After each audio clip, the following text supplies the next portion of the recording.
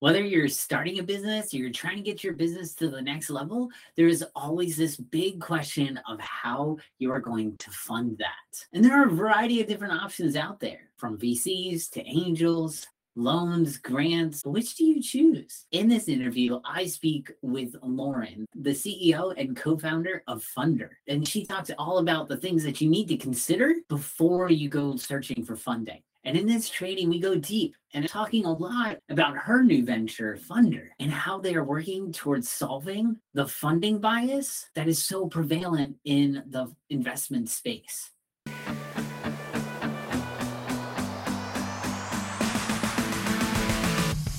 You're here for another dose of climate positivity on the Green Business Impact Podcast. Here we highlight the amazing work of green businesses from around the world that are fighting against climate change.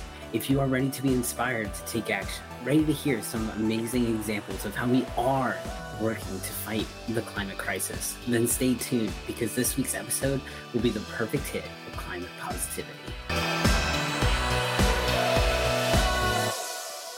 So I am super excited to introduce everyone here in the audience to Lauren Washington.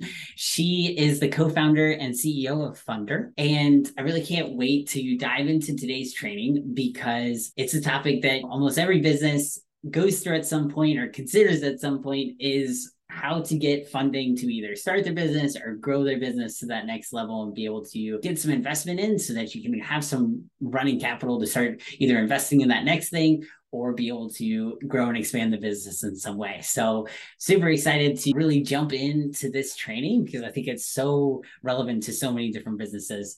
And just to start off, Lauren, I'd love for you to say one maybe common misconception that people generally have about funding and the actual truth behind it. Yeah, I love that question. Thank you so much for having me on here. I'm really excited to chat with you. I would say one big misconception is that funding is a one size fits all for certain businesses and people as well. But the truth is, even though VC gets, I think, a lot of the airtime in terms of media and conversations, it's not right for every person and it's not right for every business. And then also understanding whether you want to take funding on through equity, debt, through grants, through loans, through whatever it is, understanding what that means for your business and how it's going to move your business forward and what that actually means for yourself. Because I think a lot of people become entrepreneurs for freedom. And when you take on different types of funding, it can shift that in different types of ways. So just really being aware before you go down certain paths, is this really aligning to the financial goals for yourself or for your business? Definitely. And what have you seen has been an example of where a entrepreneur maybe found themselves in a situation where the funding really wasn't a right fit for them, and what that kind of looks like? Yeah, I have been in that situation, so I can give that Definitely go for it. that my Example. perspective from myself. Yeah, Right. I think the company that I'm building now is my fourth business, and I've taken different paths in each of them to funding. The first company I had, I took funding very early. We were about 2 months post-launch, and we had won for $250,000 through the 43 North business competition up in Buffalo. And it really was not the right time for us to take that funding. Even though we got it and we were really excited about it, we hadn't built out anything where we could take that money and really start using it as fuel within the business to move it forward. It ended up burning through in order to figure out what our product was and what our market was. So I think that was really an example of not taking funding in the right way. My second business, we didn't take on any funding. So we ended up building it pretty organically. We were able to bring revenue in and grow using that revenue. But again, it's a different lifestyle choice because we couldn't grow as quickly as some of our competitors. But it was really important for us to have that business be really authentic because of who our audience was. And we didn't want to take outside funding where they were telling us necessarily what we should do with the business. The reason we had been able to grow at that pace and grow so quickly was because internally we had a good compass on that, and we didn't want to muddy the waters there with other investors. We did end up taking loans later down the path in order to kind of help with cash flow pieces. But again, like we were able to pay those back because of revenue coming in. So it didn't necessarily dilute or shift the vision that we had for that business. So I'd say those are two really different ways of approaching funding and why. Yeah, definitely. There's always different options that you really have to weigh, because if you're looking at a loan, you might have to pay it off like over a certain period of time, and whether you want to really have that kind of tied to your business in a way. And then you're also looking at, in terms of taking on an investor or a VC, like how much are they going to be involved or want to know what's going on in your business and want to steer it in certain directions. And you have to really consider that, and whether you actually want them to have so much of an input when if you're having a green business, or you're growing some type of business that's really has that arrow, like you mentioned, that has that very strict focus that you're trying to accomplish. And when you put more and more people and bring them in, they have different ideas and they have different visions. And when they got money in it, they can make the business do things that you might not want it to do. So it's definitely a consideration for sure. Yeah, exactly. And I also think the other piece of that and the other consideration is understanding why people are putting money into your business, because it's not necessarily that they're telling you what to do because they just have all these opinions. Like you said, there's a reason why they're putting money in. They have something on the line. They want a return on investment. And so understanding that once you take those funds, you are beholden to those investors to give them that return on investment. You are likely going to be moving very quickly and scaling very quickly to get to levels of, usually they want 10x return on their cash within 10 years, right? Or less.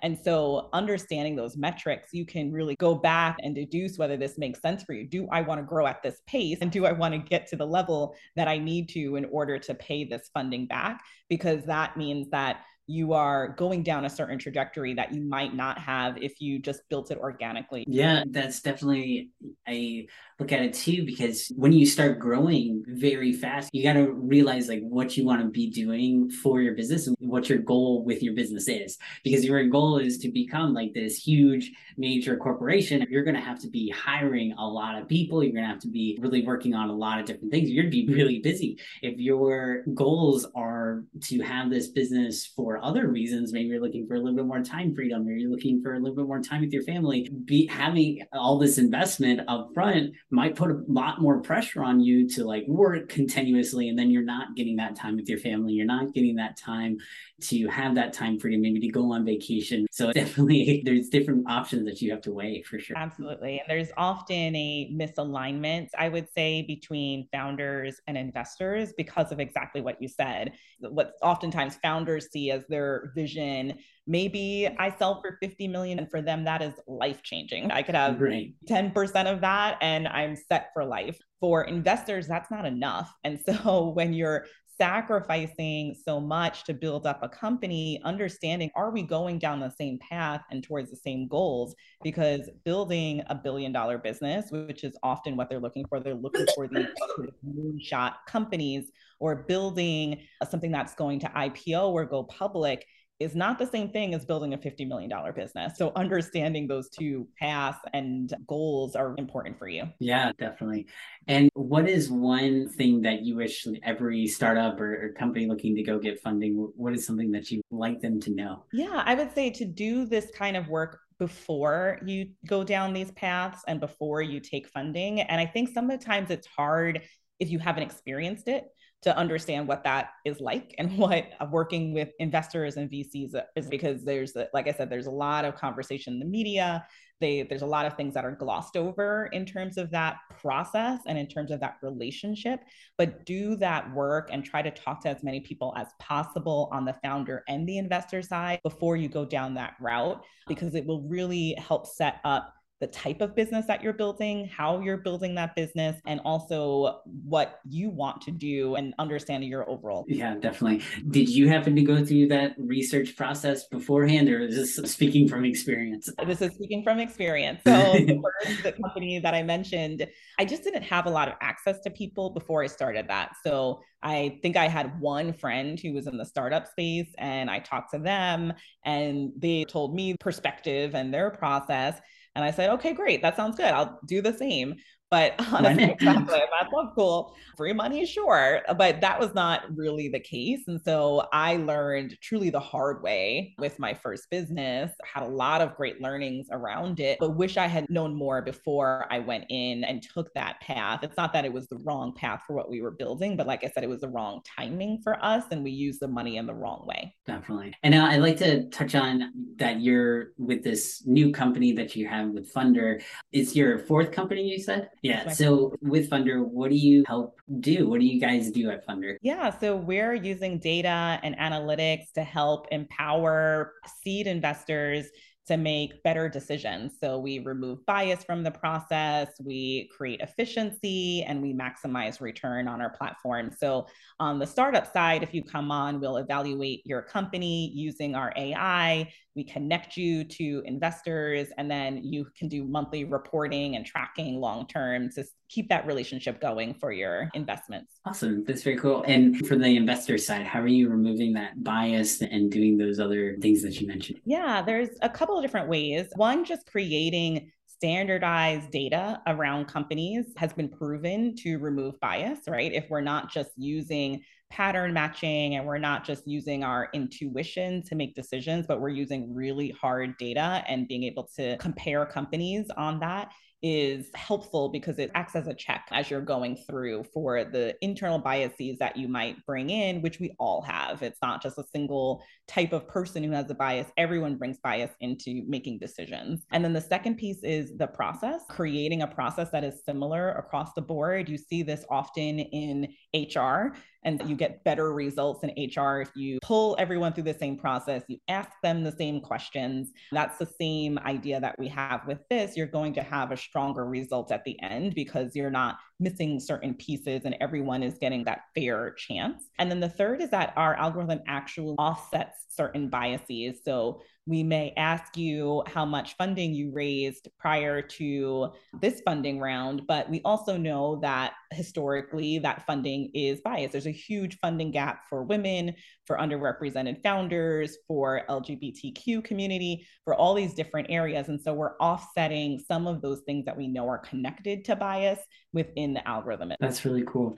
And what kind of got you passionate about doing this? Why did you want to start Fundr? It was really just from my other companies. So, as I mentioned, my first company was really tough and I didn't have access to the right people. I didn't have the knowledge that I needed. I didn't understand any of the lingo anybody was using. It was really confusing process. And I ended up spending a lot of time just learning and not necessarily growing my business.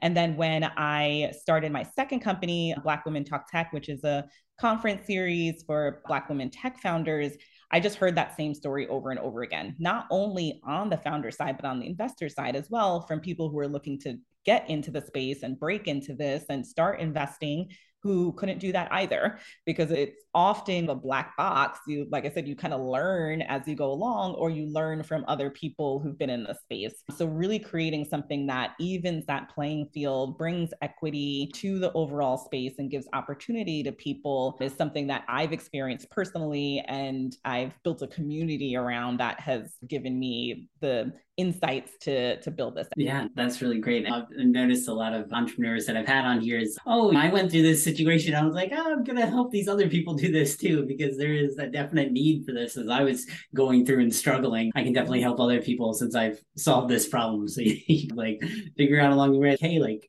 there needs to be something out there that does this. So I think that's really awesome. So let's go to the startup side. So for this startup side, what is part of your algorithm that you use to assess the business and those kind of things? Yeah, we look at the same metrics that I would say any early stage investor is looking at. So we're looking at team, who is on your team, how long have you been working together, do you have complementary skill sets to each other. We have a personality assessment that looks at all of the founders and it's connected to whether they could be a successful founder or not. It's one of the only scientific ways that you can do something like that. We look at your market, so who's in the market? Who are your competitors? Has it been growing quickly? What's the projected growth rate? What's the M&A activity that's been happening over the last couple of years? We look at your overall traction. How much revenue do you have? How did you grow that over the last couple of months or the last year? What is your projected revenue? So we're looking at all these different things. The difference is that actually pulling everything in a quantitative analysis. So it's not that you can add your pitch deck. We have space for that in the data room. It's helpful to have the story around the product, but we're asking all of these questions quantitatively so that we can then turn that into data points and then create a score around it. So it's not that we are doing anything totally different in terms of the types of questions we're asking and the way we're evaluating them. What we're doing differently is that we're quantifying all of that. And how are you asking questions like on a scale, or how are you quantifying that? If you can go into it, I don't know if that's too proprietary or not. It really just depends on the question. So, for example, and a lot of the questions interact with each other. So we ask you about your business model and we're saying, are you an ads-based business or are you a SaaS or enterprise-based business? We're connecting that to the number of users that you have. So if you're ads-based and you have 1,000 users, that's going to score very differently from if you are a SaaS company and you have 1,000 users. The business model there is totally different. And so it really depends on the question and it really depends on how these questions interact with each other. Yeah, that's really cool. How did you get all of this, like the base data for your algorithms? Yeah, it was really around, firstly, my own experience on the investor side. I've done some angel investing myself. I've been an advisor for a long time. I've been a part of a number of pitch competitions and investment groups. And so really pulling together a lot of the matrices that they often have. So they'll tend to have scorecards where they're doing things like this in their head and quantifying it themselves. We're just taking those scorecards and using them as real data into that to take it to that next level. So using a lot of those pieces, using a lot of studies. So we did a ton of research in terms of what are some of the factors that create successful businesses, and some of them are counterintuitive. So how can we pull those in and truly understand what they are versus what are, like I said, that pattern matching when we look into who's a leader. And we often see the media loves to have young white men who are building these crazy companies. That's often not the most successful leader, and they're often not the largest demographic either. And so really being cognizant of that it's not just about these, whatever the media portrays or whatever we're seeing out there, but what are the true metrics behind this is how we built that up. That's really cool. And how long did you take to gather that data set? Oh gosh, we're still gathering it. Right. I would say it was probably a good 6 months to a year, just pulling these sources together, stress testing them, talking to a lot of people, did a ton of research. We talked to a lot of people, universities and researchers who did similar work, and they were figuring out how to assess these different startups using data. So we talked to them, augmented that. But truly, what's really important in terms of our algorithm is that we're always optimizing it. So it's not that this is static, it's not going to stay the same. We want to grow with these companies and understand as they're evolving on our platform or as things are shifting in the market, how can we react to that as well? Yeah, definitely. Things are always going to change. And that's the wonderful thing about you having it as a machine learning algorithm and all of this is that the algorithm will adapt to these new situations as you feed it new data. But instead of human beings, where once we form a idea or we form a pattern recognition that we use, then we usually stick to that. And it's really hard to not do that after we've decided that this is the way it goes, because just part of our psychology and our brain trying to make things easier for us, we try to say, okay, this is how we're going to assess different companies. And then it takes a lot of data for us to change our mind. But for the machine learning algorithm, it can, as soon as that data comes in, it's starting to update, it's starting to learn how these new market dynamics are happening. So it's incredible that you guys are able to pull all that data together. It's really cool. So I have a data analysis kind of background, so I'm like geek out about this kind of stuff. So I think it's really cool. Yeah, it's really exciting for me to be able to be at the forefront of this type of technology. So a Gartner study about a year ago said that in 2025, 75% of VC decisions are going to include AI in some capacity. Well, couple years from now, right? And it was Yeah. from 5% last year. So that's a huge jump where we're bringing all of this data, we're bringing this technology in.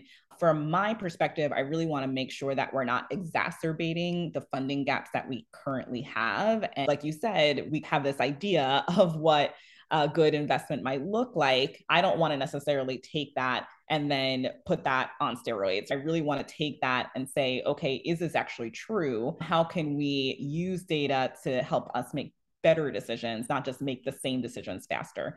So that's something that I'm really excited about. I'm a data geek as well. And really being able to parse through that as a challenge and something that's going to really shift the market in the next couple of years is super exciting for me. I like how you said make better decisions rather than make the same decision, because it's also making decisions based on biases that were like built into the algorithms, which happen a lot too. Because if you are basing the algorithm on all this data, but the data is inherently biased because of different factors, because if you're saying like, oh, the companies typically get funded, but those that are getting funded are because of this inherent bias, then inherently building that bias into this algorithm, and the algorithm is just going to be using that to create these predictions. And so we can't always just take the predictions at face value and say, oh, the algorithm said it. Like we have to really understand why is it getting to that point, and what is the process that it's taking to get to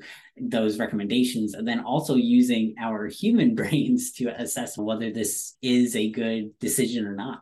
So I think there's all sides to that too. What is your eventual hope for this technology in the next 2 or 3 years? Yeah, my hope is that it brings more equity to the space. I think we've been having this conversation around the funding gap and around bias in the space for a very long time, for decades. We all know now that it exists. We are trying various solutions. And honestly, the needle has not really budged in the last couple of years.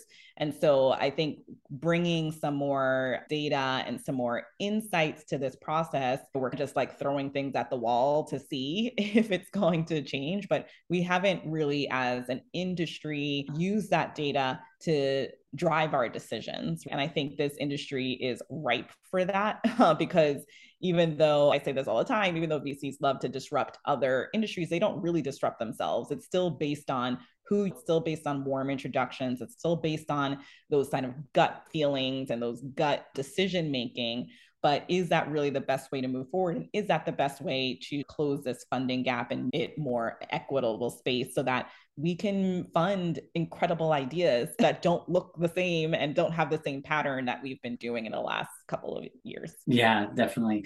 And do you feel like there's going to be a kind of tipping point for this technology to where it's making better decisions? Or do you feel at what point are you going to feel that you've hit the next level kind of thing with this technology? Yeah, that's a great question. For me, I would love to get to the point where we are confident enough to say we know the top three attributes or things that we're looking for that predict a successful company, because we are capturing all of this data upfront directly from the customer, directly from the startups. We are doing our monthly reporting, so we're tracking them long term over time. We're augmenting our machine learning tool to bring all of that new data and update it. That gives us a really high probability that we can get to that point. We're not there yet. I'm not saying that we know how to predict successful companies yet, but that's the goal. And if we can do that, we completely change the game. There's just the amount of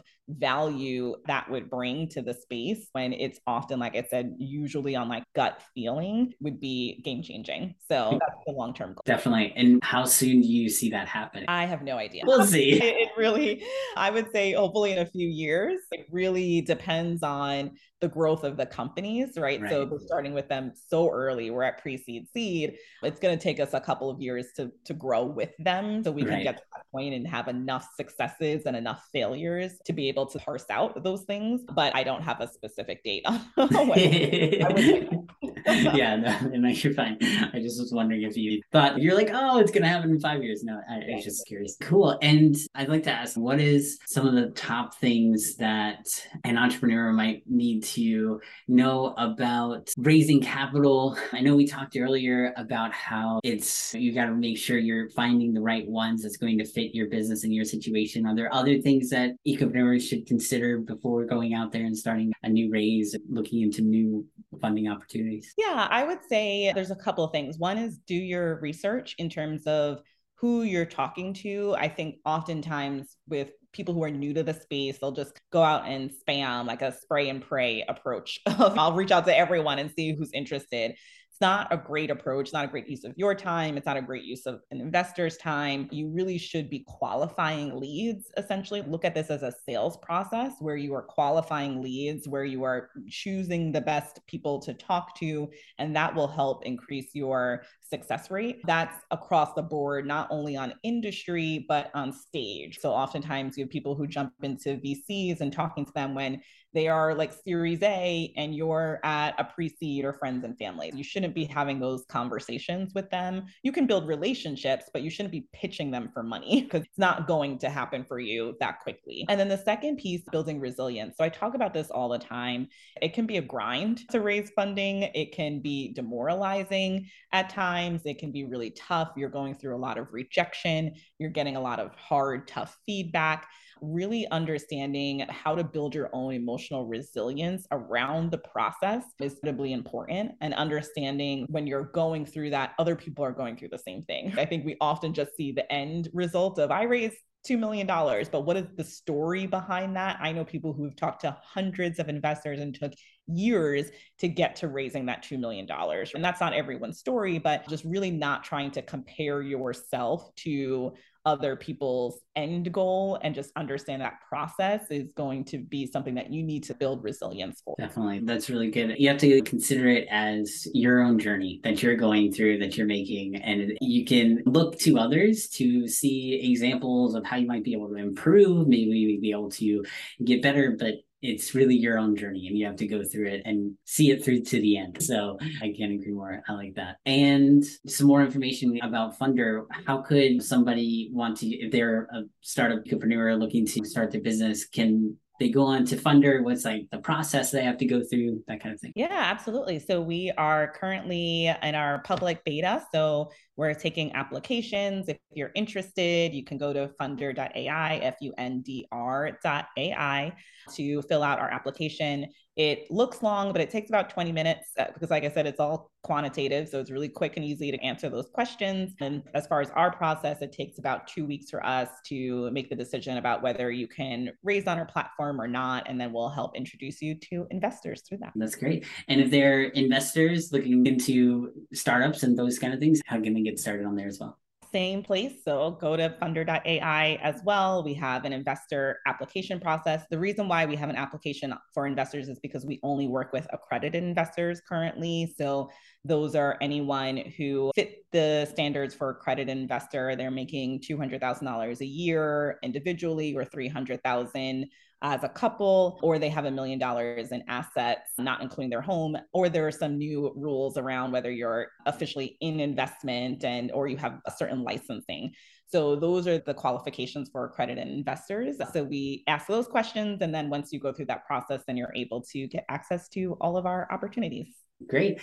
And what are your goals for Fundr in the rest of 2022 here? Yeah, our goals are to continue to grow. So we are also a startup. So we're kind of meta, we're a startup, assessing startups, helping startups. And so we are really looking to grow and continue to learn about the business. So we really just completed a large phase of development a few months ago. So for us, it's about, okay, let's get out into the world. That's why we've released our public beta. We're bringing people on, we're learning insights. We're trying to hit those growth marks that everyone talks about. So for us, it's really about moving to that next stage of scaling, growing, iterating over the next couple of months. Awesome.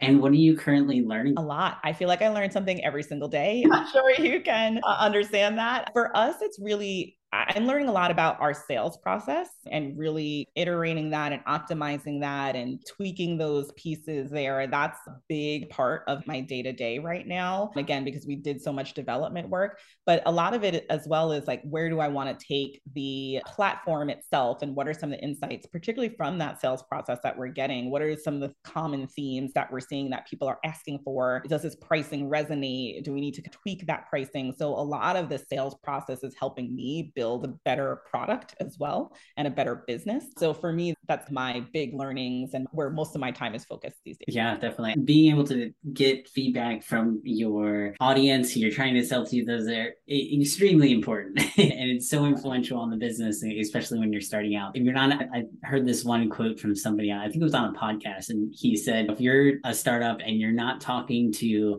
30 people in your audience at least before you try to like get going, then you have no idea. You need to go and do that now. I thought that was really good. One of my favorite books is called The Mom Test, and it talks about how to do that, because I also think oftentimes people approach that in the wrong way, where they'll talk to someone and they'll say, hey, I have this really cool idea. Let me tell you about it. What's your feedback? You're not going to get actually good insights from that. Right. So this book talks about how to have those conversations in the right way to provide true feedback for you and not sway it in the favor of what your idea is. So I would suggest that for anybody who's doing that upfront early work. Yeah, definitely. And mention that again, just so everybody who's listening is, oh, what was that? That sounds really good. It's called The Mom Test. Okay, great. Awesome. And just to wrap up here, if anybody wants to reach out to you personally, we mentioned before how to get started on Fundr, go to fundr.ai. But if they want to reach out to you personally and get in touch with you, how can they do so? I think the best way to find me is on LinkedIn. So just look my name up. I usually will take friend requests, or if you send a nice note and ask me for something, I'll usually respond. So that's probably the best way to. Great. Well, thank you so much for joining us today on this podcast, Lauren. It was really great being able to learn about what you're doing at Fundr, how you guys are trying to use AI to really help this funding investing space. So I think it's really awesome. And for the tidbits and trainings on what people should be looking for if they're trying to start up as an ecopreneur in their green business. So it was really great having you on. Thank you so much. Yeah, thank you so much for having me. This is great. Great. And if you enjoyed learning about all the different aspects of funding and what Lauren Washington is doing with Fundr, I invite you to check out this interview with Corey from Balanced Capital. He has created an investment portfolio that is really focused around companies that are doing good for the environment. And so if you're not an accredited investor yet, and maybe not yet at the point where you can invest with Fundr, but do you have some money that you would like to see to make the world a greener place? Then make sure you check out this interview with Corey, where he has an eco-friendly portfolio that is perfect for you, and see your investment dollars go to work for the environment. Thank you for listening to another episode of the Green Business Impact Podcast. We hope you enjoyed hearing your weekly dose of climate positivity. In a world that constantly inundates you with the negative things happening, it can be great to take a break and hear some great things happening in the world. Make sure to hit subscribe on Apple Podcasts or your favorite podcast app to stay up to date with the latest and best interviews of the top minds in the green industries. Thanks again, and we can't wait to see you back here next time for another hit of Climate Positivity.